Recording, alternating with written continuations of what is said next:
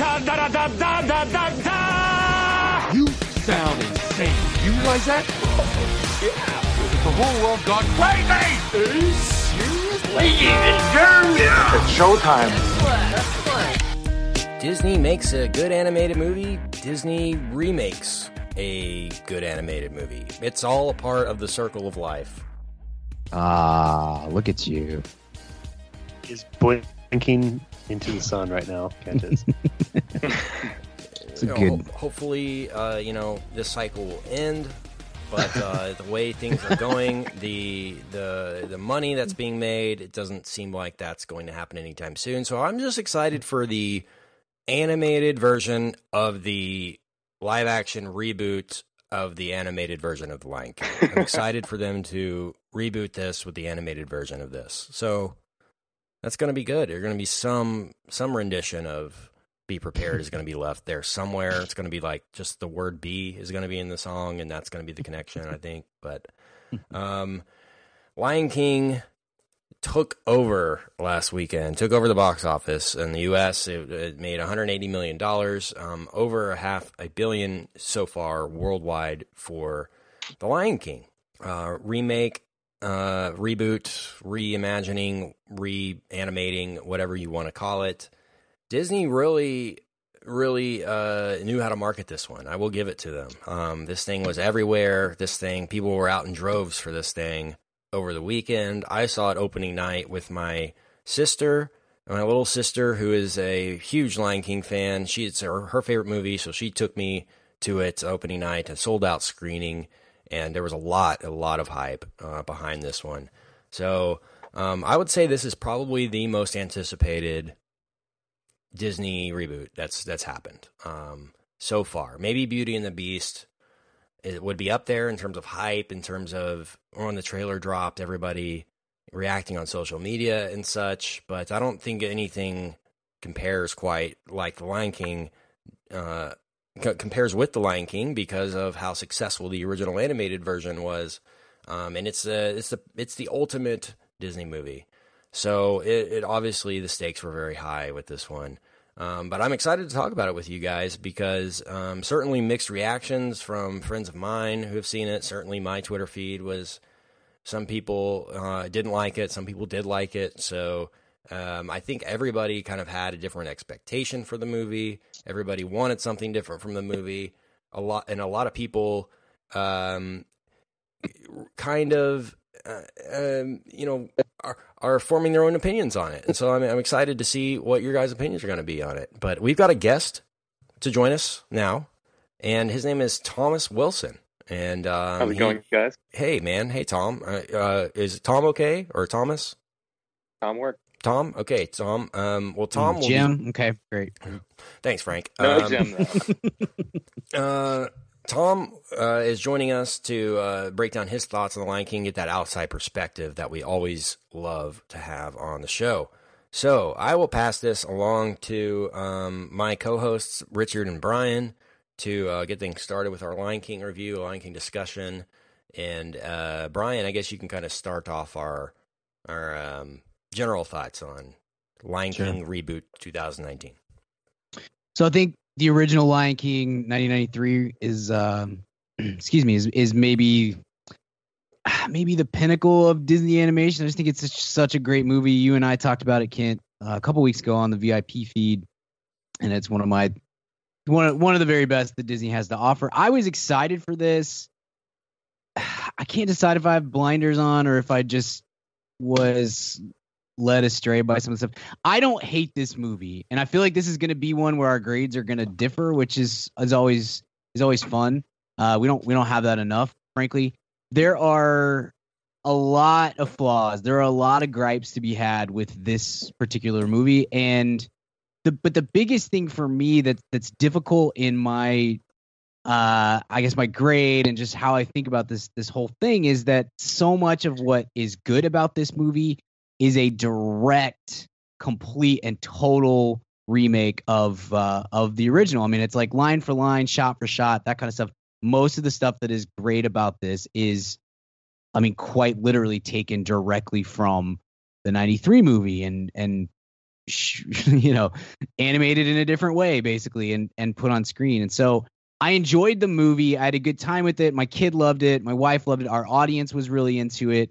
This has become, we used to say that the worst kind of movie for us to review was like a B or a B minus kind of movie. Those movies that like they're not bad, but they're not good, and they just are hard to talk about. And it's gotten to the point now where I feel like actually it's this kind of movie where most of the stuff that is wrong with this movie or flawed or not great is the kind of thing that people like us who watch 150 movies a year and critically think about them and review them and try not to just tear them apart, but try to find what's good and what's bad and all that stuff. It's stuff that we're going to notice that the average moviegoer is not. And I don't mean that as an insult to the average moviegoer. That's what this whole show is for.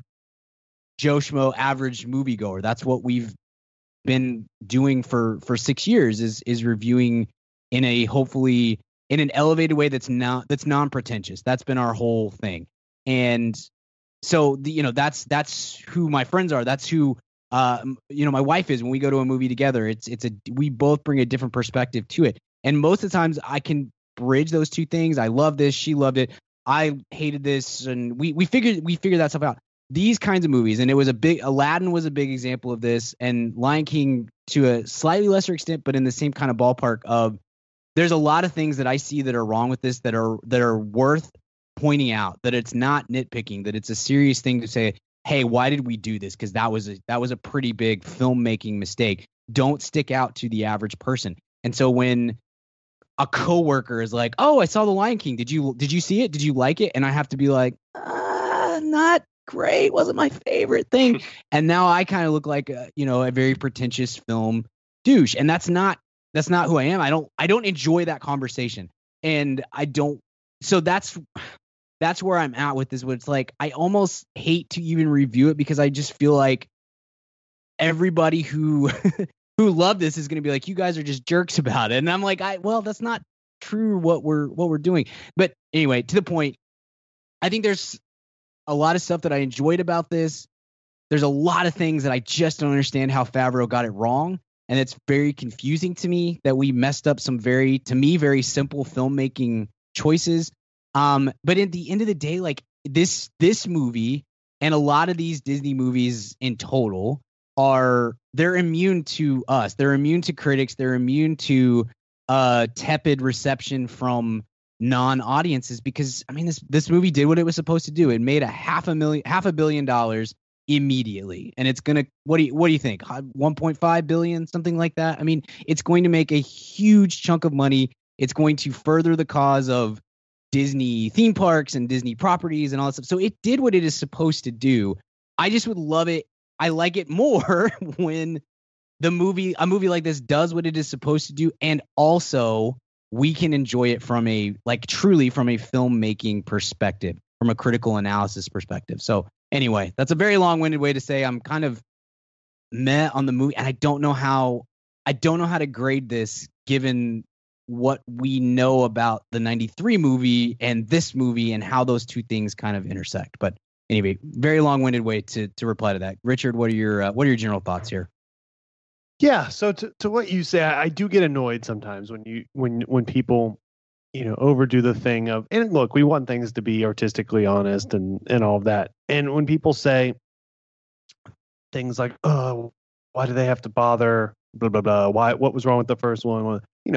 I think people tend to not adhere the rules of capitalism to movie studios because they're like art supposed, and that's great. But it's this weird confluence. It's like, Disney is a publicly traded company. It would be irresponsible of them to not make this movie because they know, like you said, it's going to make 1.5 billion. It's going to cost, 300 million or whatever it costs, maybe 500 with marketing, and that's $1 billion profit. And that would be irresponsible to their employees and their shareholders to not make this movie. It'd be like if Crest knew they could put out a toothpaste that would cost $200 million, but they would make $3 billion. Like, it would be irresponsible to the shareholders of Johnson & Johnson for them to not make that product, even if that product had stupid packaging, whatever. So all that to say, I get annoyed with that because people don't remember that Disney's publicly traded, as are most of these entertainment entities. That being said, this movie was so bad, I have renounced the system of capitalism, and I am joining whatever Soviet guerrilla republic I can join, because we have clearly failed as a capitalist democratic republic. This was it's so weird. I'm baffled. I just saw it today. I've been thinking about it for the last few hours. Totally get why they made it. And Brian, I see and it does do its job on that level. So that's fine. This show though is about just as it is a movie. So all that to say, good for Disney.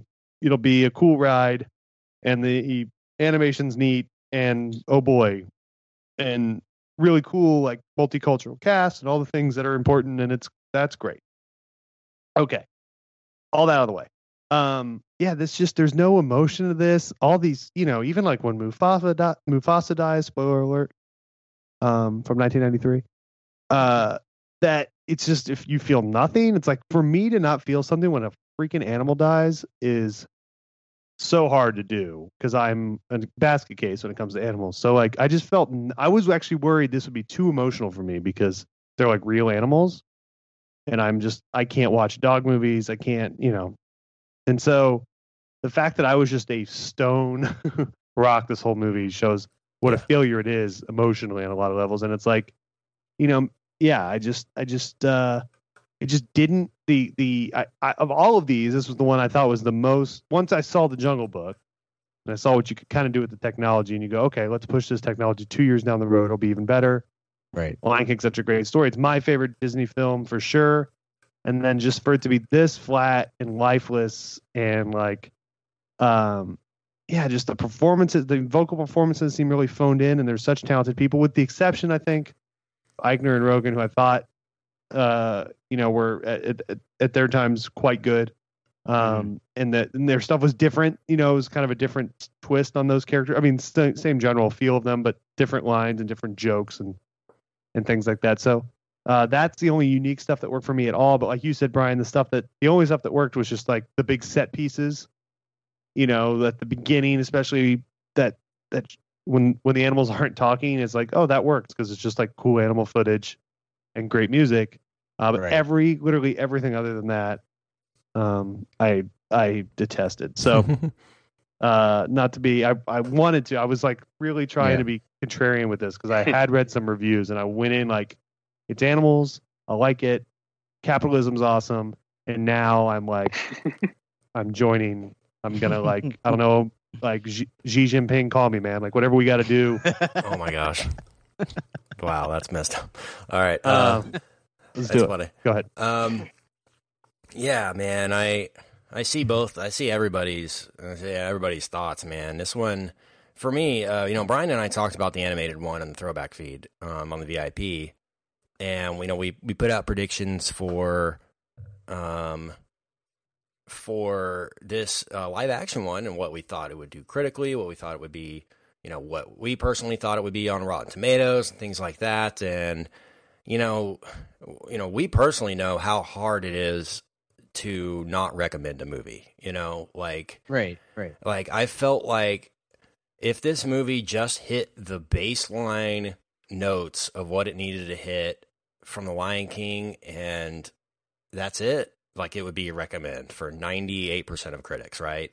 So I was like, I put out the bold prediction. I was like, this one's going to be more well-received than the animated one, just because it's going to do exactly what the animated one does, plus more, right? Because you only have 25 years of hindsight to look back and say, what did we like about that one? What made that one great?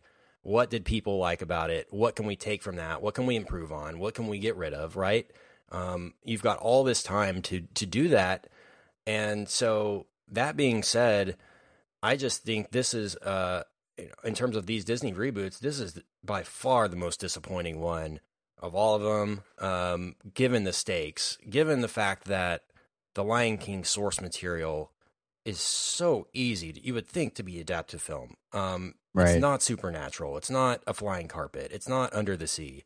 It's not The Jungle Book, right? Even that you would think would be tougher with Mowgli and everything, and working them humans with the animals. This is literally just animals in nature. and you've got a soundtrack that speaks for itself. I just don't see how this failed so hard. I was in the theater again. I mentioned it, a completely sold out screening, and I went in with an open mind. Man, I honestly thought like this is going to be the best one of these I had seen, and I couldn't wait to come on the show and be like contrarian to what the critics were saying about it and being like they don't get it right. But I was completely floored at how let down I was by this movie. You sense it in a screening. You can just sense the disappointment in the room, like just audible, like uncomfortability for 2 hours. Nobody knew when to laugh. Nobody knew when to clap or when to not clap. Like the Lion King title hits at the beginning, right after Circle of Life, and everyone's just kind of like, it's like an awkward silence of, I really don't love this, but I don't want to say anything, and like, why isn't this working kind of thing. And for me, rhythmically off the whole time. Yeah, from like, honestly, I hated this from frame one, and I have no problem saying that, because how do you mess up the opening frame being the sunrise? Like, I can't get over, and the sunrise was like the weakest, lamest looking sunrise I've seen. Like, what is, like, from a fundamental, like, the approach to this movie was just completely fundamentally wrong. From Jon Favreau, this is 100% on him. This is not Disney. This is not the machine, the corporations, right? This is not their fault. Jon Favreau completely dropped the ball with this movie, with his approach, with his documentary style of making this movie, this quote-unquote realism that he went for. Doesn't work. And I'm going to play some quotes here in a few minutes.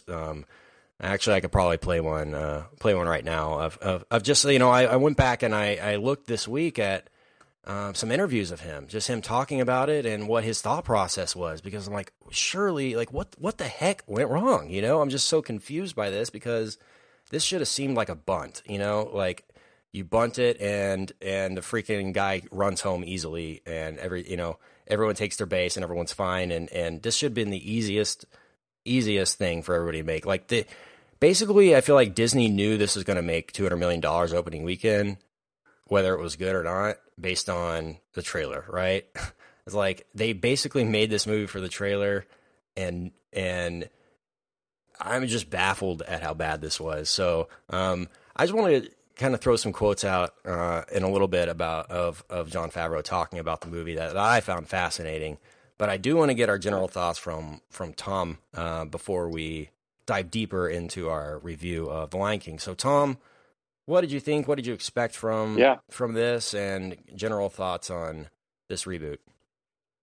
Yeah, well, I'm excited to hear how optimistic you guys are about the 1.5 billion. I'm way behind in my draft right now. And I took a big I'm right hit there with you, man. on man, who would have thought Godzilla and Pokemon would crash so hard? I didn't think Pokemon, I'm guilty of that. I had that in my draft. I thought that would be I was counting on a 1B for that. Yeah, an international success, and it was not what I expected. But so I hope this one makes the money just for my own selfish reasons. But no, the movie itself, it's complicated. There's a lot of interesting conversation around this movie.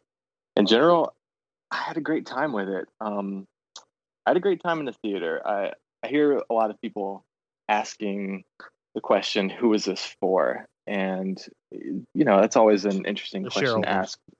That, of course, but I guess I might have a bit of a bias towards this movie. And I would say, in a way, this movie kind of feels directed towards somebody like me. I work in the visual effects industry. I have a visual arts degree. I found a weird inspiration in Jon Favreau as a person and like his normal life this year, with some of his casual stuff that he's been doing, be it Netflix or playing Happy in the Marvel movies. The movie itself, it's solid songs. It's great Zimmer music. In fact, he got to actually complete his music in this one with full live track orchestra, which he didn't in the first one. Apparently he had to scrap together some digital score for that one. I like the voice cast. I mean, I think the outstanding addition of Eichner and Rogen was something that was a lot of Yeah. fun.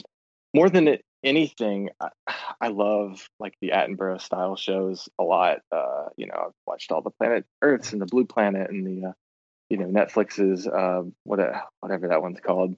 But I really like those shows, and I kind of received the concerted effort to make it feel like that, and that kind of spoke to me. And I guess the part where my bias kicks in is I love technical innovations in the film industry. I guess even in spite of whether or not the film is as critically or kind of critique-wise artistic as the things that will eventually come after it using the same tech. I love kind of recognizing when something's like breaking new ground, and there was some really amazing tech and innovation deployed on this movie that was even a major step up from what they did on Jungle Book. So that kind of stuff gets me excited. Negatives, I guess.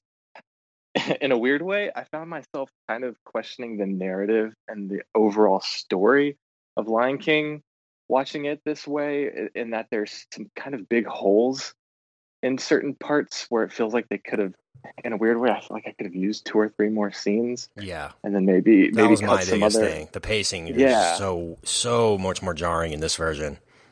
Right. Which is beholden to the structure of the original. So in a way, Yeah. it's like, am I Right, questioning the yeah, and it's original? the same, but it's still it's more jarring this time, which is confusing, even though it's the same Yeah, structure. Yeah. It was Yeah. the same, but one thing, Thomas, and I'll let Yeah, go you ahead. keep going. But the pacing of the dialogue was shocking to me. Because there's a lot of lines in this that come directly from the script from the 93 version, and in almost every single instance, the delivery of the line in the 93 version is significantly better and more fitting Yeah, to what is yeah. happening on JTT, screen fam. than what it is in this movie. Yeah, Dude, I mean, seriously. completely agree. But even I James Earl completely Jones, agree. it's the same. Yeah. James Earl there's Jones' lines- performance is better in the original for sure. Yeah, agree. I mean, Totally there's agree. lines where he is literally saying the exact same thing, and it sounds like an AI trying to replicate what James Earl Jones Yeah. did in 1993. It more than anything else to me, and I'm going to come out much higher on this, obviously, than Kent or Richard. And Thomas, you and I are going to be battling out for top grade, it sounds like. But regardless, I'm going to come out pretty high on this in some regards. But that was just confusing and in some ways just almost devastating to me. I'm sitting here watching, be like, how are you butchering this? This is you can do as many takes as you want to get the right one, and we're just killing the dialogue on this movie. It was shocking to me. So Well, and I actually had a weird thought. I was like, did they just use the James Earl Jones They audio should from the have. original? And it should have, yeah.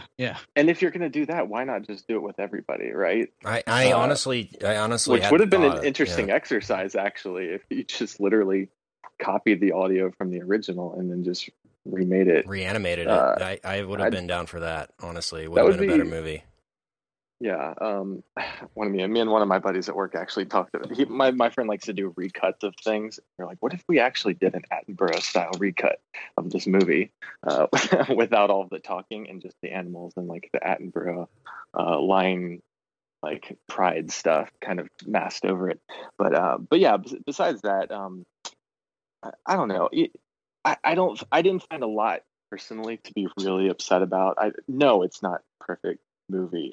I don't even know if this is going to make my top 10 by the end of the year, but I did absorb some of that early criticism and felt kind of surprised. I was actually I was like, okay, I'm going to prepare myself for this podcast to be able to explain why it didn't work from a visual effects standpoint, in the same way that I could explain why the Cats trailer doesn't work from a visual effects perspective. But I actually found myself kind of on the other side of it. I guess I let myself enjoy it a little more. I don't know. We'll see on second viewing. Yeah, sure. I may rewatch it on Disney Plus later this year. But yeah, that's my general thought. I think from a visual effects standpoint, it is groundbreaking. I mean, just from the standpoint of it was completely shot in digital sets and with digital characters, right? no human on set. You know, I think from that perspective, it's undeniable that the artists knew what they were doing. But you know, to me, that's just the sign of the times more than anything, more than like this movie. You know, I think Warner Brothers could have done this. I think anybody could have done this movie. The technology is available. I don't think it's like what James Cameron did with Avatar, where it was like this new thing that nobody had seen, right? I just think technology is available now to make photoreal animals, and so they did it here. But I just think like some of the fundamental approach of the movie was flawed, in my opinion, and Favreau went on Kimmel and talked about it a little bit, and said that they didn't screen the movie for anybody, and that he had been working on it for 3 years, and that nobody had seen the movie. I'm going to play that clip for you right now because it's actually pretty fascinating. So 3 years you've been working on this movie, and the premiere is the first time you'd shown the film to an audience, real which audience. is rare. Usually by the time you're premiering the film, you've had test screenings, or you've shown it to groups, or you've had advanced screenings for critics. But we finished just in time for this premiere, and there it was in the Dolby, where huge theater where you've hosted the Oscars. Yeah, so it's a bit intimidating. And then everybody's there. The actors hadn't seen the film. Most of them hadn't seen any of it yet. And there we were, and you're starting to realize maybe they won't like it. Like, you never think about that. You do all the publicity, and I'm there just digging good thing I bite my nails, because I was digging my fingers into my wife's wrist the whole time. Really? You were that nervous? I was, because I'm used to doing comedy. And, you know, the beginning of Lion King, there's no spoilers, but there's some sad things that happen in the movie. But once Billy and Seth as Timon and Pumbaa came on, and I felt the laughs starting to spread, that's when I started to relax, eat my popcorn, and be able to enjoy the evening. That's a concern to me on like 50 different levels. First of all, he never thought that like people wouldn't like the movie. Like, he never thought to ask anyone is this a good movie, guys? Right? Like, no one saw the movie, really? Anyone? No test screening of any kind? I like, to me that proves they didn't care. They don't care if it's good. They don't care if it does justice to the original. They don't care if it's tarnishing their legacy, right? It's all Can I push? I want to push back just a little bit at this, because I agree with what you're saying to the extent that it seems like a bad idea to not have some other voices in the process. I 100% agree with that. But also, it is a little bit of a lose-lose for Favreau and for Disney on two fronts. And one is what you just said, is if we say, okay, well, obviously Disney didn't care because they didn't get involved in the screening, the process, they didn't all this, but then we're also going to piss and moan when Disney jacks up the process for a filmmaker. So it's like, that's a lose-lose for Disney. If you don't get in there and try to make this the best it can be and go through the process that you go through at a huge studio like Disney, then you don't care about the film. You just want the cash. And if you do, then you're messing up the vision of the filmmaker. That's a lose-lose. And I think Favreau had delivered with Jungle Book for them, and sure, yeah. So I think they were more confident with him than a normal person within their infrastructure. Right. And then for Favreau, the lose-lose is if you make this exactly like the original movie, then everybody says, what was the point of this? You just remade a movie that was already great. Why didn't you just re-release the original movie? What's the necessity of doing this? And if he doesn't, and he changes some things and he puts in some new stuff, then everybody's like, well, but you're cheapening the original. You screwed up all the things. So I mean, to finish, I totally get what you're saying, Ken. I don't disagree at all. And there's it's concerning to me as well. Like, it's not filmmaking, especially at this level with this budget, that it's a collaborative process, and to not have anyone screening that is shocking to me that Disney let him get away with that. But I don't think it means that Disney is like, just give us the checks, we don't really care. I just think it was we're going to get out of the way of an established filmmaker and let him make the movie that he wants to make. And that may never happen again because this didn't turn out the way that they would have wanted it to, you know?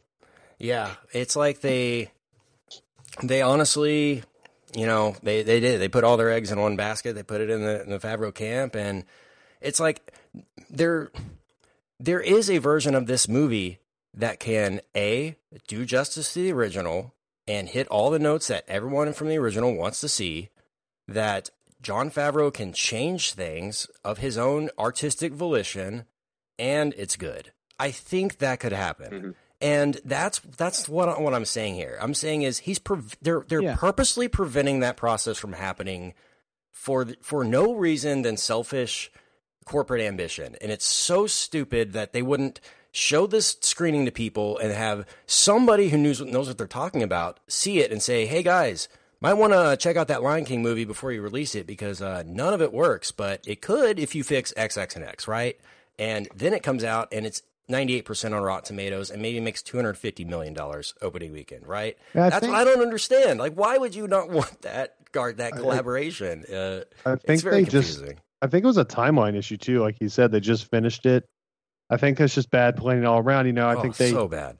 Understandably have a little bit of an invincibility complex because they have hit. Sure. As someone who has been critical of Disney on here, they've hit way more than they've missed, and I get that sort of swagger, and eventually that catches up to you, and maybe it humbles you, and as Brian said, changes the way you do things going forward. Certainly. Yeah. But on the test screening piece, also, the test screens can also be awful. But obviously you wish within the Disney infrastructure, producer wise, maybe more people have taken a look at it. But I think they think Favreau. With the exception of Cowboys and Aliens and Made, I don't think has really made a bad movie.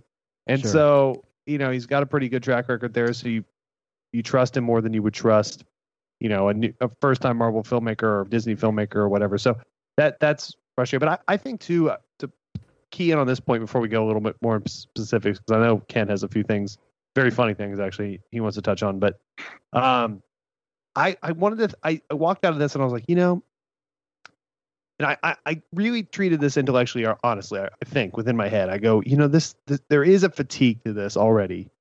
It seems it is a cynical enterprise from the offset. But there can, as we mentioned, there is a way to still do a cynical enterprise. The Star Wars movies are a cynical enterprise. They're still mostly good, the new one. So there is a way to do that and still make a good film within that. And if you so I was thinking, okay, so if this had been the first one, if Aladdin hadn't come out and Jungle Book hadn't come out and Dumbo hadn't come out and Cinderella hadn't come out, they go, we're going to do this cool thing. We're going to do live action Lion King, and oh my God, this CGI and this cast, and buckle up. I think it still would have not been good to me. I don't think the fatigue played in. I really tried to think that way. Sure. And go, okay, maybe I'm just bored of this concept, or now I'm really beaten down by it. I just don't think it's very good. Period. Which is an even bigger bummer. But to your point, Tom, it is. I'm not a visual effect artist, but I'm pretty sick in Microsoft Paint. But only risque things. But I can. I'm not in B. I'm not a visual person. Period. I'm very audio based. I don't notice things. But I was obviously blown away at this, and it's so impressive the animation on it. So I certainly see that someone of your not necessarily vocation, but also just the way your brain works would be a lot more mesmerized and touched, and what goes into this, But to me, and I think at least 50% of the audience, you're going, all right, that's cool. It looks really cool. I love if there was some story behind it. The thing about Pixar is, hot damn, is that animation cool? But I think those stories would work if they were stick figures, and so it I think supports the story in a weird way. And this just has that, and then the pacing and everything else was off to me. But I'll shut up because you guys are smarter than me. And there's two things. One thing I agree with that Kent said, and also something I kind of want to push back against a little bit. I hadn't heard that clip of Jon Favreau with them not testing the movie. There's more clips. That was just the one most egregious. Yeah. Yeah, I actually just watched the other Variety piece that I watched before I kind of came on, just to learn a little bit more. But I do think it's bonkers to not screen your film. And I know Disney does have a weird screening thing where they don't screen any films ever at all. Like Marvel, Pixar, Star Wars, whatever, outside of the umbrella. of companies and in some cases the families within the companies. So I guess there is a weird kind of bias that's always going to come from the test screenings regardless. But the thing I do push back against a little bit is I was thinking about it the other day. If you consider just the Disney corporate umbrella of properties, what percentage of the movies that they're investing in that are remakes? It's actually pretty small. And because it's really only these Walt Disney Pictures movies, because even the Disney animation is creating new IP constantly, and Star Wars is new, and Marvel's new, and Pixar is constantly new. So these are the only films that they're remaking per se. And each one of them is raking in more money than they're using to produce. And I like to think of the fact that, like, without maybe 2 or 3 of these movies that they're getting $1 billion in revenue from, maybe that's a few theaters that close every year. I don't know. And so, there is this whole, like, down with the corporation thing that I know is really fun to rally behind. But then there's also the fact that, Disney's kind of single-handedly keeping a lot of theaters open right now in 2019. Oh, totally. In the short term, for sure. But I do think, I think they will kill theaters eventually. The mono production company will kill it eventually. They got almost a I don't know, monopoly over theaters at this point, but it's something that I don't understand, because what we've been saying this entire episode so far, this movie was gonna make $200 million opening weekend, regardless. So why not make it good? I don't understand that. It's like, why not do everything in your freaking power to make it good? It's not like, if it's bad, it's going to make $30 million. You know why? Because it was bad, and it still made $200 million. Like, that just dumbfounds me. It's like, it wasn't outstanding, and I guess for people who do cherish the original so much, it's one of those lose-lose situations where anything less than outstanding or like masterful is kind of a disappointment. Sure. I just thought the source material here, this is a layup. I just thought, like, especially with what Favreau was able to do with the Jungle Book and take something that I thought was difficult to adapt to film and made it the best of these. I thought this was way easier of an assignment for him. It's just, and he got so much of it right with cast and obviously the look and feel. He did. But I think what the greatest strength of this is also its weakness, and that the animals are so real looking that they don't emote. And it's like, I'd kind of like Simba to swing from a vine and like put his eyebrows up and stuff. I didn't realize how much I missed that. Yeah, I'm totally with you. I'm with you, man. I love the Attenborough stuff. I love the Disney nature films that they've done over the last 10 years or whatever. All those things. I grew up watching Wild America, like that kind of stuff. Just constantly. Trying to see nudity though. Right, obviously. Just hoping and praying. PBS let me down. But I love that style of stuff. And I think I thought it was a great idea to try to do that, but then you're right, Richard. Like, once it started, I'm like, it's weird. Like, we're not seeing any emotion conveyed, and this is starting to feel. The first half of the movie in particular, yes, it does get better. I will say. It does. That's a major. Right up to Donald Glover coming on as Simba and Timon and Pumbaa coming on, I was like, this is terrible. Like, I'm really out on this. That's exactly what Favreau just said too. Yeah, he's like, until they show up, it's yeah. But that's like 15 minutes halfway through the movie. Yeah, exactly. So, but the kid's so bad. Yeah, the kid. Sorry to the kid. Yeah, I don't like. It's kind of Jake Lloyd-y. Like kid actors, but yeah. But I think all that stuff was right. No, I thought Kid Simba was terrible. It was rough. I thought Kid Nala was great. She was better. She was better. Voice. But yeah, you do realize you're missing emotion at that point, and you're just like, whoa, what do we do with this? It's a weird thing for me, at least. It was like a weird discovery as I'm going through this movie. It was like, actually, kind of this realistic documentarian stamp. It doesn't quite work for what we're doing here. I won't whine at Favreau for that because I thought it was a great idea. No, totally. Same exact thing. No, I completely disagree. 100% disagree. Because, dude, I do not want to go to this Africa in this movie. I don't. I want to go to the Africa in The Lion King. The colorful, vibrant, incredibly photographed Africa. And I don't agree with we're going to shoot this like it actually looks, because it doesn't look that great. And I'm just dumbfounded by that. And I want to get your thoughts on this quote, Tom. This is from Vanity Fair's Notes on a Scene, which is a YouTube series that they do. Yeah. And they have directors on there, and they'll go on there like with a telestrator, and they'll write on like scenes. So he talks about the Circle of Life sequence in this. The Rafiki thing, huh? The what? The Rafiki thing? No, I'm not playing that clip. You know what I'm talking about. But he did talk about, I'll mention that. He talked about Rafiki and why Rafiki doesn't stand to lift Simba up at the beginning like he does in the original. And they said, well, a normal monkey wouldn't do that move. And like certain things, it's like nobody cares or knows that, you know? That's not what happened. Yeah, well, there's certain things that like you expect, and just because they didn't happen in nature doesn't mean we wouldn't regularly happen in nature, doesn't mean we can't put them in this movie. And I just think that approach we could just is watch completely the wrong. Yeah, and I actually he's do saying agree with that that in a movie where animals are talking and singing. Yeah, okay, first of all, that's the point. Let's bridge these two things. If you want to do this Attenborough approach to things, I think that's a great idea, and I think it really works. But but again, you're right, Kent. Like, this is a movie about singing lions and stuff. So like we're gonna have to figure out how to make that work within the medium.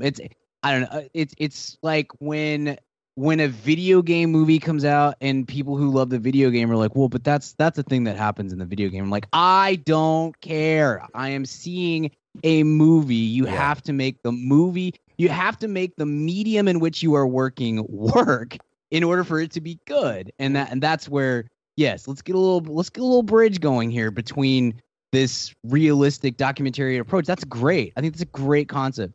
But also, we do something about these dead eyes on these lions because it's creeping me out. It's very Polar Express-y. I need to play this clip. My jaw dropped when I heard this. I know which one. I couldn't believe he said this. Listen to this. We see it once again, backlit animals. He's talking about Pride Rock. Beautiful. We have a side-lit, contoured Pride Rock. And something that I like to do is I like to keep the skies very simple, because you have to get very lucky to have a beautiful sky when you're really photographing. But in CG, you could put in whatever sky you want. And often CG artists are tempted to make the skies beautiful, because why not? It costs the same amount. It's just as easy to do. But I find when I watch a movie with a lot of beautiful skies, one after the other, I'm like, that's too lucky for real photography. And to me, there's something beautiful about naturalism. And so this is one of the prettier skies in the movie, but you could see that we showed a lot of restraint and didn't put like billowing clouds. It looks kind of simple. The sun is just scraping the animals and the grass to add some contour and some separation. All of this imagery is important, but the most important thing is the music, because that's what we really remember. I can't believe he said, why not? We don't want to make it beautiful. It costs the same.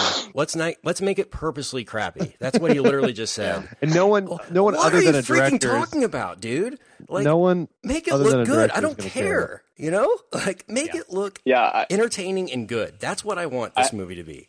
I don't care if hesitate to support you here, but I do very much agree with that. And part of the reason that I do agree with that is because, again, from another kind of sort of nature/science oriented series, One Strange Rock. I don't know if any of you guys have seen that show.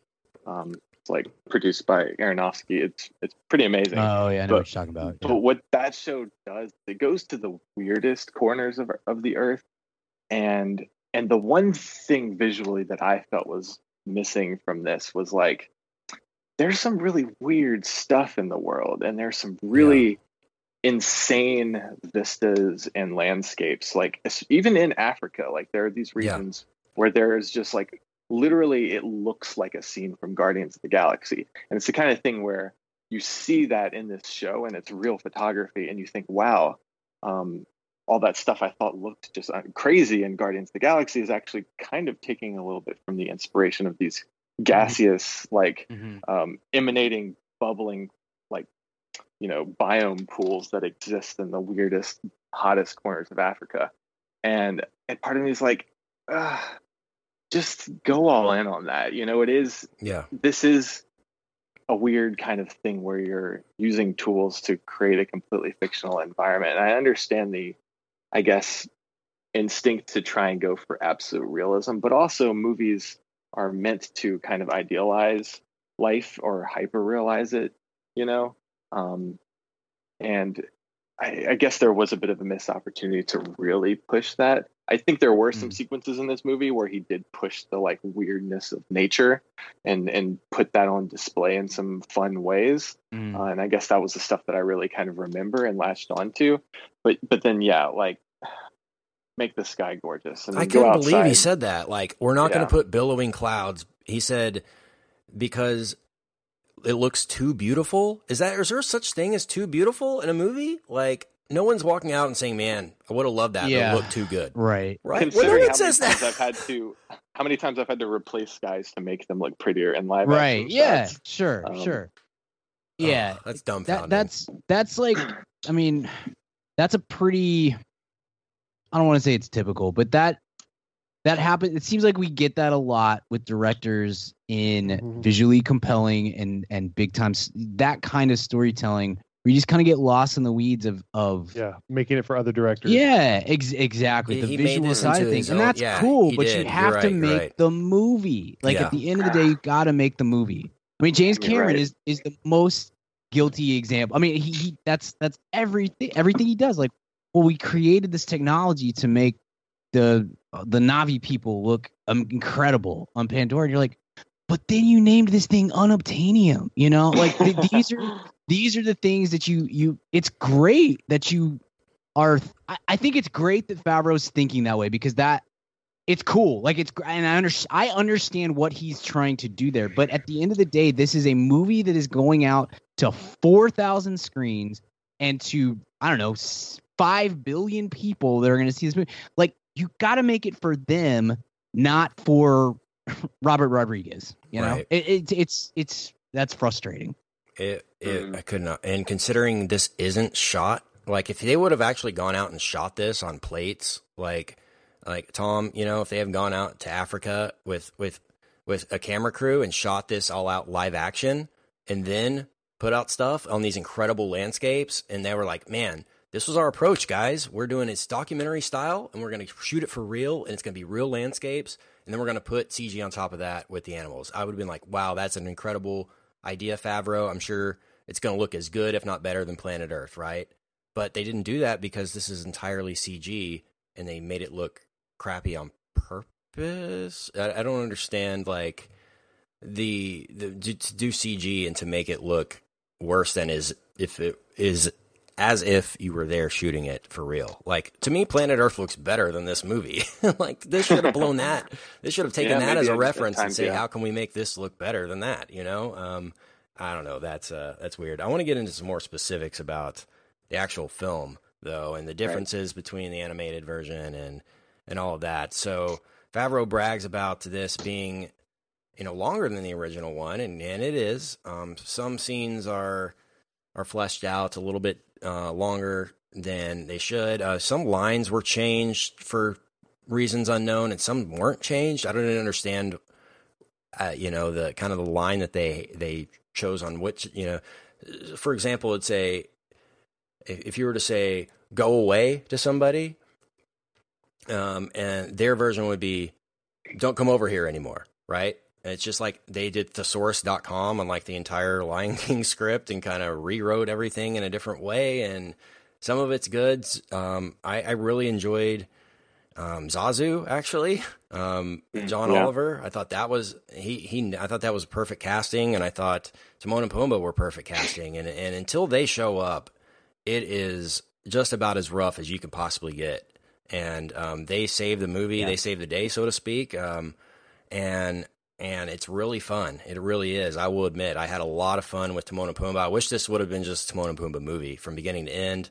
I wish they would have had redone that Lion King 1.5. Remember where it was like from their perspective? Yeah. That would have been so much better than this. But what'd you think about Chiwetel Ejiofor? Because I kind of dug him as Scar. I don't know. I thought he did some pretty good voice work. I thought the character of Scar was horribly written. Because I mean, what the point I was getting to in terms of him stretching out the movie was the only things that were stretched were we get like the mouse runs around for like 4 minutes at the beginning before Scar shows up, and then like the piece of hair like flies across the desert for 4 more minutes later, and I literally like stood up and turned around during that. I'm like, is no one else seeing what's happening right now? I'm like, like the thing craps out the hair and like, what is happening? The dung beetle. I literally watched a bird at the park this weekend pick up some dog hair and take it to its nest. So that was a bit of a validating moment for me personally. But I hear you. That was like the only thing I noticed. Like this is stretched out from the original, and it was just like, why do we need this mouse for however long? And then, you expect the big paw to come smack him down like in the original, and that doesn't happen. Like the things that Favreau blatantly took out was like why would you change that? The first half with the stampede sequence, we don't see an establishing shot of the stampede of the wildebeest like grazing, so we don't know the scale or extent of what's in the canyon. We just kind of like expect the stampede because we've seen The Lion King. So I did not like that at all either. And that emotion of Mufasa's death doesn't land. I thought the actual Mufasa's death, like him crawling up the thing and Scar coming down there and pushing him off, I thought that was really well done. Same. The actual the first wildebeest that hits him too. Yeah. That was one of the few spots in the movie that I felt like the sound mix and the quality of it, like that really, there was like a thunk to the wildebeest hitting him and stuff, and that was a plus. I thought that was very well done. Whereas there were other parts in the movie where I was like, man, I'm very keenly aware that these are all CGI characters on a CGI backdrop because there's no feeling to what is happening physically on the screen. But that sequence was one where I was like, they got that right. This is very it feels much weightier even than the original. Despite I would agree with you guys. There's a little bit of Mufasa dying still worked for me on some levels, but it wasn't nearly as weighty as it really is as it should have been. Well, yeah. And as we get into the comparison segment per se, when I'm curious, when's the last time you guys actually watched the 90? Is it 93 I watched 94? I watched it like a couple weeks ago. Yeah. Really? Yeah. Okay. Interesting. Yeah. I actually haven't seen it in over a decade. Yeah. Oh wow. Yeah. And I intentionally kind of decided not to watch it before seeing this. I might watch it after actually. Sure. But I kind of just wanted to give it its own merit in a way, like kind of just go in and see how much the memory holds up, because, I do have strong memories of like opening that plastic VHS case and popping it into the VCR and whatever, and remembering the movie itself. But it's been a while since I saw it, and it felt kind of nice to come at it fresh. Maybe that kind of gave me a leg up in liking it. Sure. But yeah. I think there's something to that. My wife was in the same boat. Cooper and I rewatched this one fairly frequently, and then we did an episode on it here a few weeks ago. So I watched that. I watched it fresh for that. My wife hadn't seen it in several years, or at least really seen it. Maybe as walked through the room while Cooper was watching it or something like that. But she had a much higher appreciation for what was happening on screen for this one than I did, or most of my friends who have seen this movie, the original, recently. So there may be something to that. I want to know if there's anyone out there who hasn't seen the original and is like, because I don't think that person exists, but like, I'm sure I there don't are, think but this they're movie kids, works on any level for anyone without that, the original. Do you think, like, I think this is a bad movie that people that like it liked the original Lion King and can appreciate this for what it's doing in homage to that. Does that make sense? I doubt that there's many people that are our age, Kent, that are in that boat, but I bet there's a pretty decent segment of people who are in their teens or I don't know, maybe their early 20s or something like that, that the Lion King, the original Lion King was not a movie that was a frequent thing in their house or that they had access to or whatever, and that this is a new experience telling, and a new experience. I would love to meet that person. I don't think I've met a person who hasn't seen The Lion King. Right. And I know there are kids. I know there's plenty of kids that are in that boat. And that was one of my arguments for making this movie is like, hey, this movie came out 25 plus years ago, so it's not a terrible thing to say, hey, kids, we're gonna introduce you to this thing. Now, in my opinion, I again, as I've said before, I would just say re-release the movie, but we're going to do the remake and we have this new technology and all that sort of stuff. I think that's one of the better arguments for making the movie is that there are 2.5 generations of people that have been born since that movie came out that may not have ever seen it or certainly have seen it a bunch of times, to where it's like a frequent thing in their brains and in their household. I should actually ask my younger sister who's 20 because I don't even know if she's seen the original. She might have been like an infant whenever I was watching it as a kid. And one might argue that Disney is kind of doing a service to current and future generations by kind of extending, kind of making these stories accessible beyond the 2D animation. I mean, like, I know people who just straight up don't like cartoons or 2D animation, no matter what kind of 2D animation it is. And those are people that are just, they're going to watch this one and never even attempt to watch the old one. And I understand how that's very sad. I like 2D animation. I was inspired by it growing up as well. And so it does kind of feel, I imagine to some people, a little bit like an attack, like maybe they're trying to erase the old one. I don't know if that's anyone really has that intention though, because at the end of the day, both exist and we can choose which ones we want to show to our children. So it's complicated. It's kind of a catch-22 for them because at the same time they're making $1 billion, but it's simultaneously they're tarnishing the legacy of their most iconic film forever. It's like it's worth like would you trade people souring their opinion on The Lion King over time for $1 billion? It's like kinda probably would do that if you could guarantee it. So I don't blame them.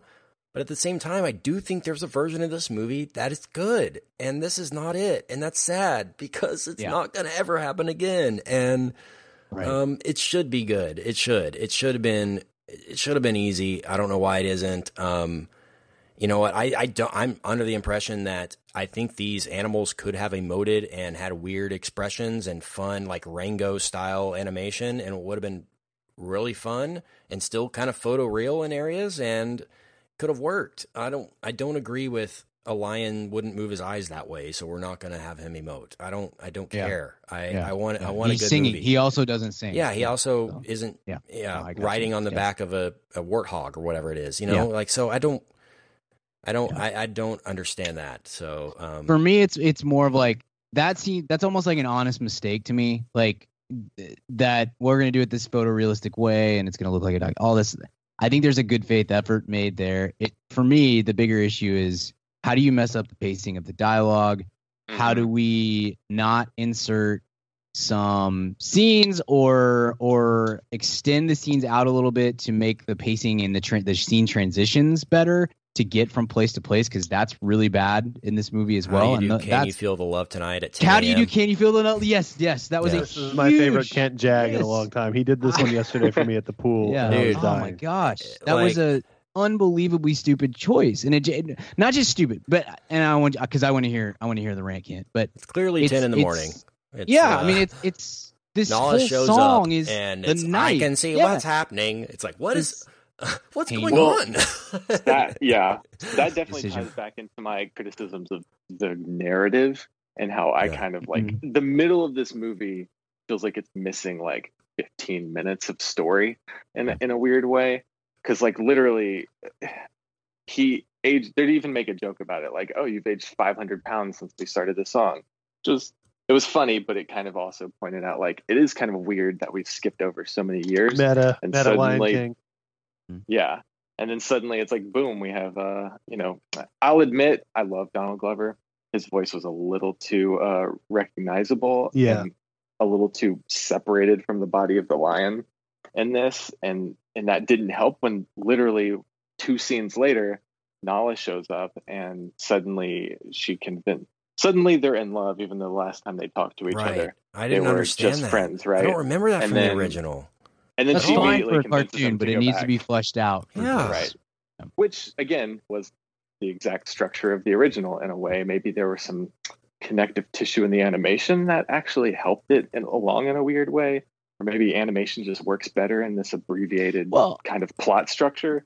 Yes, and I don't that's know. exactly right, because you're aware especially as an adult or a teenager or whatever, like you're aware that you're watching a cartoon, a 2D animation, a movie made for kids, and this movie is a family movie more so than a movie made for kids, and we expect it to be different when it's photorealistic, and we feel like regardless that everything there is computer generated, we expect it a little bit differently. We have a higher expectation of what we're going to get from a story when it stops being a quote unquote kids movie, and because the pacing is the same, starts being real, right? Totally, the pacing is the same in the original version, but it flows a little better, and that's a big part of it. The flow is just really bad, but it's partly us coming in with not necessarily be like,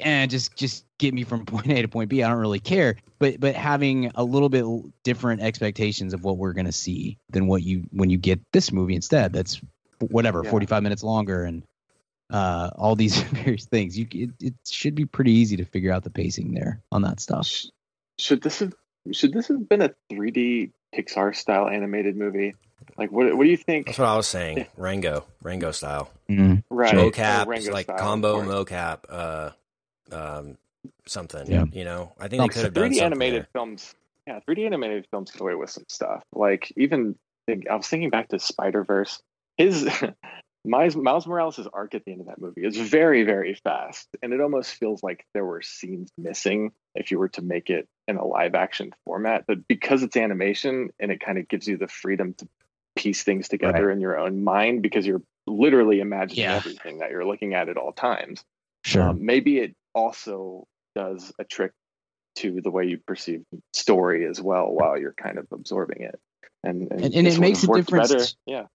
Yeah, and it makes a difference too if the parts that are working in this kind of fast-paced, in some ways nonsensical fashion, if they don't feel clunky, if you're not really aware of all the parts, and that's a big issue. That's again, is part of the pacing of the dialogue. It's that it looks weird when the animals are singing, but they're not emoting at the same time, and some of the other stuff. You feel like you're seeing the gears turn to make all this stuff work, and that messes with your perception of what is a good narrative versus a bad narrative, or a janky narrative, whatever you want to say. It starts to seep into your brain a little bit on that front as well, at least for me. This felt like a bad community theater rendition of The Lion King set to dumbly realistic CGI. That's what it was. with plus a Beyonce single, added in, but with a while Tony Simba's winning, running to Pride Rock, and I was just so ready for the movie to end at that point. I'm like, just fight Scar so we can leave. You know, I'm like, I just I was so, if.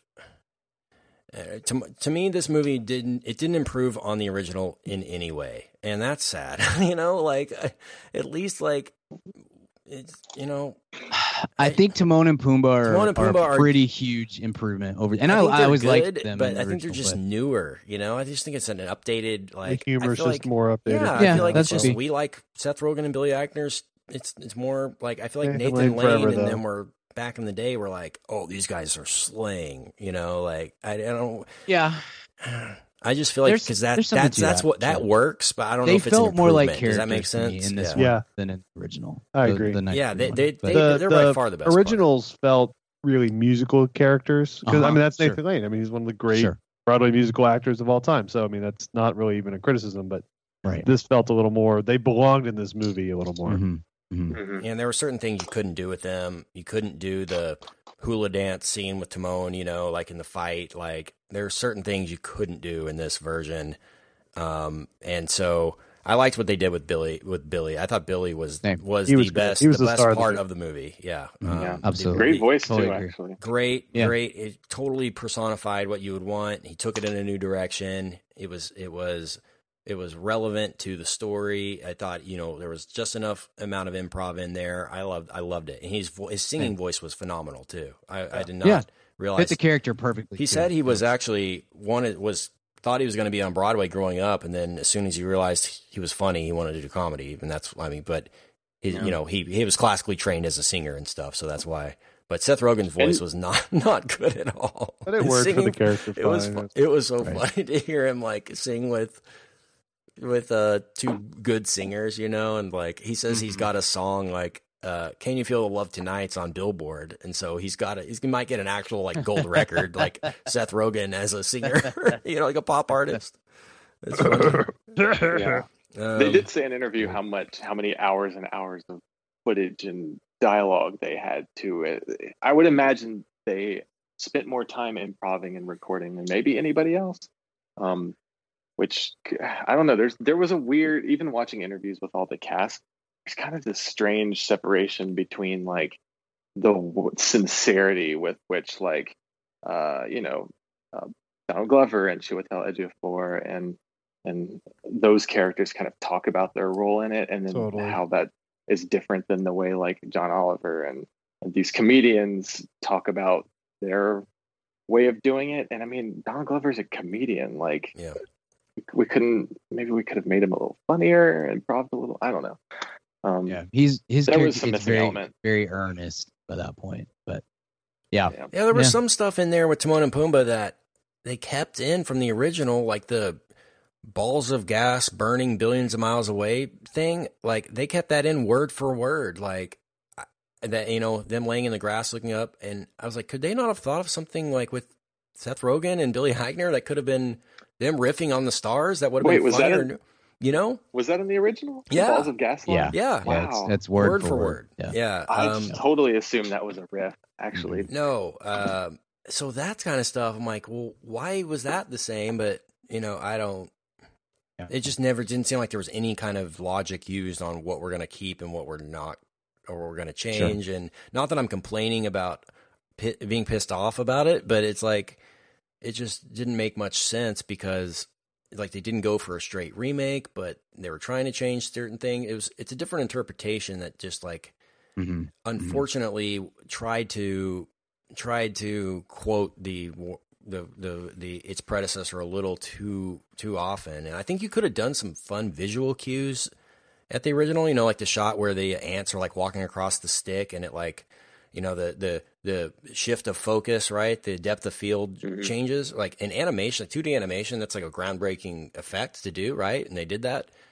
And, those types of homages of them walking across the log, aging, those types of things I thought you would do from the original, but I thought Favreau would take more of a creative leap with certain things, in terms of the story, in terms of the script, in terms of the dialogue and everything. But maybe Disney was just here's 5 lines that have to be in the movie, and you've got to, you can't change them. And that I think that's exactly what it was. I don't know. But every song was in the movie in some form or fashion. I thought "Be Prepared" was god awful. I thought that's the absolute word. That's the absolute low point of these Disney reboots. Was that song? Emma Watson singing is pretty rough. I definitely, I would have preferred the slam poetry version personally, but it basically was. Yeah. It was like he was just weak. Be prepared. Weak. You need to be prepared. That was the song. This is not. That's like a underdog best song in that movie. A lot of people love that sequence, the whole thing. I would have loved to have seen that with the volcanoes and all they could have done with that. But it's just they should have let Spike Lee direct that sequence. Right. That was a huge letdown. I was like, that was just a huge fart of a scene. I was disappointed too in the sound. I don't know if this was just my theater, but a couple other friends who saw it in different theaters had same experience. The sound mix and the volume, especially at the beginning, was really weak, and I was super bummed by that because that I think that opening sequence is one of the great opening sequences of all time, animated or otherwise. I don't care. I think the straight in with the sunrise and the circle of life and all the animals is such a great opening sequence, and it should hit you. Like, it should be loud. You should be, for me, I was like, I want to be at the end of this song. I feel like I should be like on the verge of getting up and being like, hey guys, can we turn it down a little bit? Like, it's very loud. No. I need that powerful, and I didn't get that at all. I was very disappointed by that. I'm interested that you say that, because that was actually my first thought, and I feel like the mix changed eventually, but it definitely was not like a banger of an opening like it really should have been. That may be the most disappointing thing to me, because I was super pumped for that. I think that open is so great, and it just didn't have the punch that I think you want from that sequence. Yeah, man, like, this whole movie was storyboarded 25 years ago for them. Like, how do you mess this up? I just don't understand. Like, they didn't even, like, oh man, I can't believe they didn't, like, just color palette, like Tom, I'm talking about, like, like certain, like, gorgeous, like, pink sunsets and, like, things like that. Like, why would you not just, like, shot for shot, like, take side by side, say, all right, we want to duplicate this color palette, for this sequence. The like Simba talking to Mufasa in the clouds. I'm like, where's Mufasa? Like, there's like a flash of lightning. They went you don't for see realism. I don't care about I want to see. I mean, you think back to Black Panther, that whenever he goes into the kind of ancestral plane, and there's that very bright purple sky that was like, right, no, exactly. It doesn't look real, but it emanates with great example, the spirit of Africa. Maybe Ryan Coogler should have directed this movie. I don't know. What? I honestly think this might have been, like, better with somebody who was less ambitious artistically, honestly, like somebody who would just hit it straight down the middle. Like, Guy Ritchie honestly probably should have done this one. And, like, I don't know. Well, Jon Favreau's not an incredibly artistic director. He's but his approach to this was to do, we're going to shoot this as if we're on long lens photography in Africa. Like, we're shooting literally like you would shoot on National Geographic documentary. And he sacrificed entertainment for that. Like, to say he did that, like, and that doesn't make sense to me. I don't, we talked about that, but, that's the last thing I kind of had in my notes was the Mufasa cloud thing being kind of messed up.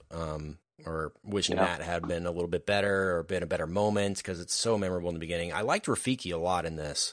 I love the look of the Rafiki. I loved his role, and I wish he would have had a regular baboon's butt. I guess they can't show animal butts in this movie at all. Like, no animal had a butt in this movie. That was just for your screening, though, because they know. Oh, you had the butt version? Yeah. Adults only, the butt version. That was a weird thing. Like, if you're going to do photoreal, why don't these animals have, like, butts? Okay. Can't have butts with really kids looking around. for some mandible balls. Get those butts out of here. Please make that your Rotten Tomatoes blurb. Yeah. Where are the meerkat Where are balls? the animal butts? Yeah. Rotten. Ken Garrison, Mad About Movies. Rotten. I should have done that.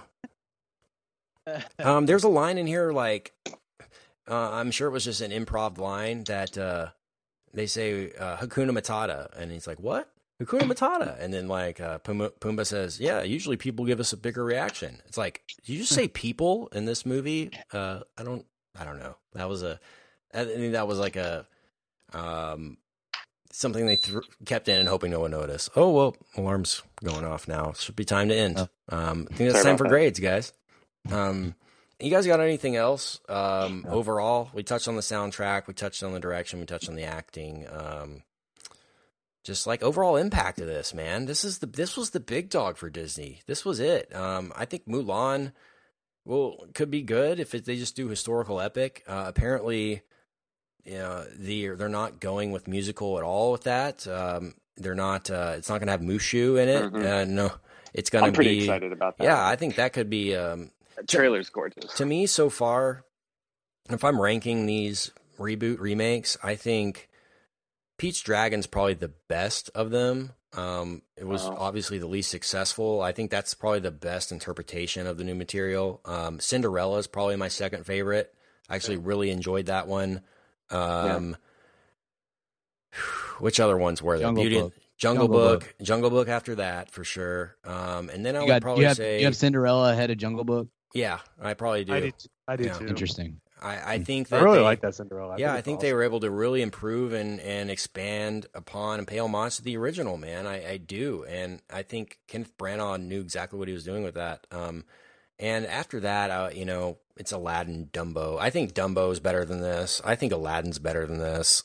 Really? Yeah, I do. Okay. This is like, I mean, as a standalone movie, it's bad.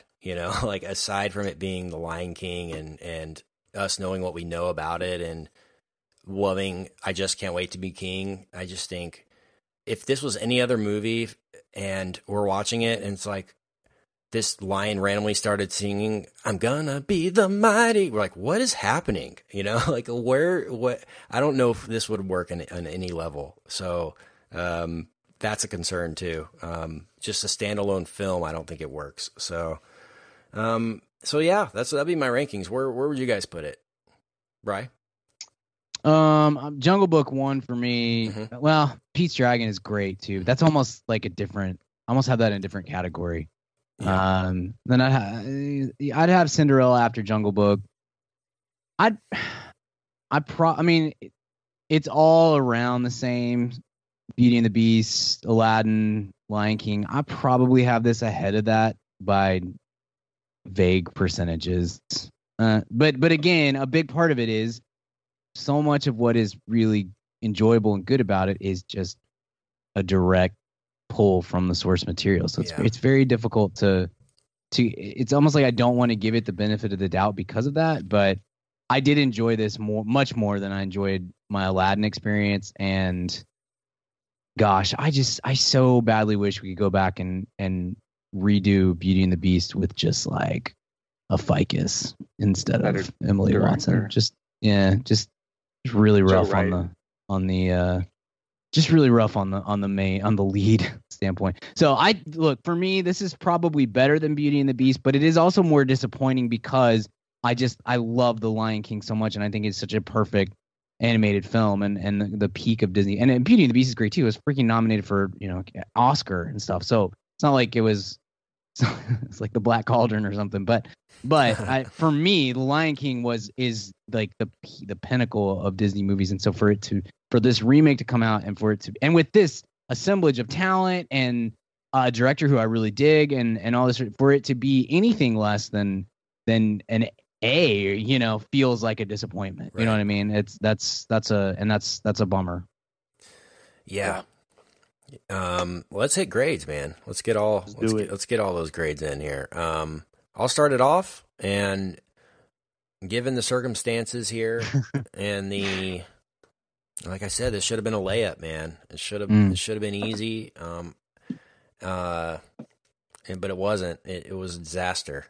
Really. I know it made $1 billion, but I think the reputation it's going to leave behind is a disaster for Disney. So I'm going to give it an F minus. I have to. Wow. Yeah. Wow. This movie's so bad, man. This did not have to happen. It did not have to be like this. It really didn't. And it's sad. It's odd because of the stakes of The Lion King. It automatically gets a letter grade below. So this is a D that is Lion King, so it's an F for. What about you, Richard? Wow. I'm gonna go. I hope this is in my 10 least favorite of the year, because if there's 9 movies that are worse than this, 10 movies that are worse than this, that sucks. I'm gonna give it, only because of Timon and Pumbaa, an F plus. Good. There you go. Patented F plus. Yeah. Wow. Yeah, I hated this. I hated it really badly. And yeah, I'm way higher than that. for me, it's less bad as much as it is disappointing in some ways. That's a bigger part for me. But there's a lot of stuff that just seems like should have been pretty easy to figure out how to fix, and somehow we did not, because we got to make sure that these skies don't look too pretty. Oftentimes I look at the sky and say, that's too beautiful. And can we make that look a little crappier, please? For the love of God, just somebody make this not look as beautiful. Call Ed Harris and get that thing ugly. Right. Gosh. Yeah, I was way lower on this until Timon and Pumbaa showed up. And I think those two plus Donald Glover transitioning in as Simba were kind of saved it a little bit. I'm gonna go with a C+. And a very disappointing. Wow, that's C+. lower than I thought it would be for you, honestly. I'm kind of right on the fence on C+, B-. When I put in my Rotten Tomatoes score, I may knock it up one notch for B-, but we'll see. I enjoyed large swaths of it, but again, it's the stuff I enjoyed is Timon and Pumbaa, and then all the things that were great about '93. So, all right, Thomas, finish this on a high note. I think you're going to come in a bit higher than all of us. So, what's your grade? I'm kind of right with you, actually. Just for the sake of, trying to teeter the score up, I guess I'll go with B-, but I will probably forever be changing my Letterboxd score between 3.5 or 3 and 3.5 stars forever. I don't know, just because depending on what hour it is, I change my mind a little bit. But sure. Yeah, that's kind of where I'm at. I'm not going to be in my top 10 of the year, but I wasn't too upset about it. To me, like, there could have, again, with one good test screening, I think, and maybe an extra month in post-production to make some adjustments, I think this could have scored tremendously higher for everybody. And so that's not enough to make it quite a failure for me personally. Maybe just less. Yeah, I don't think it's a disaster. I think it's just it's a disappointment as much as anything. Right. But I think there's going to be a fan edit of this that's going to be really good, and I can't wait for that. Like they're gonna bump up the saturation on all the skies and make them beautiful again. I can't wait for that. Okay, change the whole thing. Let's move on, guys, and let's hit a quick weekly recommend before we get out of here. Weekly recommends. What is your recommend, Brian? I'm going to recommend a book that I picked up recently. It's mostly a pictures book, which I prefer because I'm not a very good reader, as you guys know. It's called The Art of Being Bill, The Many Faces of Awesome by Ezra Croft and Jennifer Reiser, perhaps. It is just an entire compendium of portraits of Bill Murray in his various roles by probably 200 different artists. There's a few little essays on some of the movies that he was in and the periods of his career and stuff. But again, most of it is just beautiful portraits of an American treasure, Bill Murray. And it's a really cool little book that I found in a bookstore, and I was very pumped to come across. Again, The Art of Being Bill, The Many Faces of Awesome. There's a lot of faces of awesome, man. I love me some Bill. That's awesome. I need to get that coffee table book. Yeah, I'll send you guys a picture of it. It's really cool. I need to see it. Tom, what's your recommend? Trying to decide between a book, a comic, and a movie. I guess I'll do a movie. The morning after I saw Lion King, I actually went out and saw The Farewell. I don't know if that's has a wide release yet, but I think that's absolutely going to be an Oscar contender later this year. So if anyone feels like getting emotionally wrecked, I recommend going out and seeing that one because it's very gorgeous Chinese American, filmmaker kind of bringing this very photographic, memory-based grandma movie to the world that feels really great. So, yeah, awesome. I can't wait for that one, man. I'm very excited to see it when I get a chance to see it at some point. Awkwafina going to be a nominee, you think? I've heard good things. I could see it. And I mean, I would almost go as far as saying Lulu Wang might be a lock for director in a weird way. It's been a rough year so far, so we'll see. But okay, well, that's a good one. I'm excited for that one too. The Farewell, I'm sure we'll talk about later in the year. Richard, what's your recommend? Yeah, mine's a book. Recommended this author several times on this show since we've been doing it. He's probably had 3 or 4 books out since we started the show, and it's Chuck Klosterman's new collection of short stories, which is a first for him, called Raised in Captivity. Finished it last night. Fantastic. And highly recommend all of it. It's good read, as short stories are. But I've heard the Audible book is really cool. The audiobook, there we go, is really cool too, because it has a really diverse cast of narrators, from like Klosterman himself to Mike Birbiglia and Brent. Brian's going to like this. Brent Musburger does a Japanese. Now we're talking.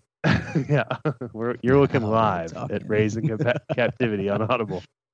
So is it about AJ McCarron? The story? No. Unfortunately, not. He got distracted halfway through and wandered out of the studio. But I love Brent Musburger, so I wish that would be his next gambling advice, and just narrating intense audibles would be such a great career move for him. Yeah. So anyway, he became like the reader for James Patterson or something. Exactly. I would get all of them. Right. But anyway, but I read it regular style, and it's awesome. It's really a cool use of Klosterman's writing style is fictional short story. They read like Klosterman essays that we've read in a million, music magazines and stuff throughout the years, but they're fictional, so he can kind of go wild, and they're awesome. That's great. I can't wait, man. I've got 2 books in my queue right now that I've got to finish before I can start that one, but I can't wait. Awesome. Love me some Klosterman.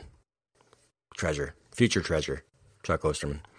All right, I'm going to recommend a movie that I rewatched again. I believe we talked about it on the show in the infancy of Mad About Movies, probably 6 years ago or so. Rewatched it, holds up, fantastic movie. The Master, Paul Thomas Anderson. Nice. Rewatched it this past week. My girlfriend had never seen it before, so she was seeing it for the first time and got to experience it for the first time. Man, impeccably photographed film. I mean, just looks incredible on Blu-ray. And my favorite Joaquin performance, it's getting up there as one of my favorite Philip Seymour Hoffman performances. He's just stunning in the movie. And Johnny Greenwood and the soundtrack and everything, it holds up and is worth your time. Adams is good in that too. Amy Adams, it is great. Rami Malek randomly in the movie, I forgot about him in a pretty big role. Jesse Plemons as well, and before he really got to become what he is, so it's fun to go back and see that. But man, The Master, great movie. If you haven't seen it and you're not a Paul Thomas Anderson fan, I would suggest maybe seeing another movie first, but it's certainly an experience, and it holds up really well in terms of how it's photographed and how I remember. Brian, you like that one somewhat, right? It's not like Phantom Thread where you're just out on it, or do you not like that one either? Yeah, no, I like The Master pretty well. Phantom Thread was not my favorite movie, but The Master's great. All of his movies are like, gosh, this is incredible. I will watch this again in 20 years for me. It's not my style of filmmaking, but I love him, and I mean, obviously he's just fantastic. I would probably, off the top of my head, say The Master is his best film. It's my favorite. It's become my favorite. Yeah, Boogie's still my number one, but that's There Will Be Blood, guys. Come on. There Will Be Blood. I mean, that's a pretty strong 3 to have, man. Yeah. Also, Master's pretty good warm up for the Joker movie later this year. Yeah, I can't believe Joaquin wasn't nominated or didn't win an Oscar for. He was coming off that weird Master. era where I'm not there and stuff. If he had done that 2 years later, he would have definitely been nominated. Dude, because by the time Her came out, in that movie, you're back in. Yeah, I know that was Joaquin's the greatest in his prime American actor right now. I think he or Leo. I mean, Tom Hanks and stuff. They're like emeritus status. I mean, like in their 10-year prime, I think he and Leo are probably the 2 best American guys. And probably the Cup, I would say. Yeah, and the Cup. That's fair. Yeah, good point. All right, we'll end on that.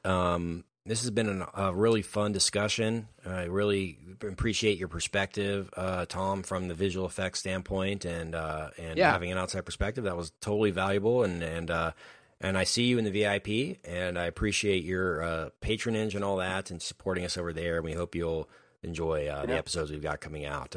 It's been really fun for us to be able to do those for you guys, and hope you're enjoying it. And thanks for being on the show. But if they ever make a everybody make a reboot of this, we'll see you back on. Right? Okay, you got dibs. Where can we find you online if we're a listener and we want to follow you? Yeah, I'm at Thomas of Wilson on Instagram, Letterboxd, all the things.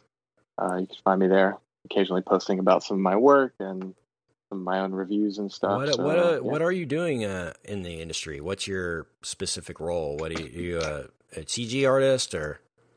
I'm actually mostly a 2D artist, so I'm primarily a compositor, but I also do some VFX supervising, some editing, some stuff like that. I've worked on a bunch of stuff, been doing it about 10 years now, mostly a lot of TV these days, a lot of like Netflix shows and some Amazon HBO stuff. Yeah. That's awesome, man. Cool. Very cool. Appreciate you being on the show. Brian, where can we find you online? You can find me on the Twitter, BGO12. You can find my writing at madaboutmoviespodcast.com and the Mad About Movies Podcast newsletter. Richard, where can we find you? Find me online at Richard Barden on all the various platforms. Kent, where can I find you? You can find me on the Twitter at Kent Garrison. Find us online at madaboutmoviespodcast.com. Find all of our episodes on there. Every single one we've done the past 6 years will be on there because only our most recent are on your Spotify, your iTunes, or what have you. So if you want more from us, check out that VIP feed for our AMA, which we'll be recording here shortly, where you can ask us anything, and our VIPs obviously get priority on that, so we appreciate them. So we'll see y'all over there to talk Inglourious Bastards and the AMA and the VIP. And next week, Brian, I think we're talking about Hobbs and Shaw. No, Once Upon a Time in Hollywood. Next week. Tarantino talk. So yeah, Inglourious Bastards is prepping for that, and that'll be a good time next week. So see Once Upon a Time in Hollywood this weekend, and we'll see you next week at the cinema. Goodbye. Hey baby, I hear the blues are calling, tossed salads and scrambled eggs. And maybe I seem a bit confused. Yeah, maybe, but I got you pegged. But I don't know what to do with those tossed salads and scrambled eggs. They're calling again. Scrambled eggs all over my face. They're making me yah-yah. The salads and scrambled eggs. They're calling again.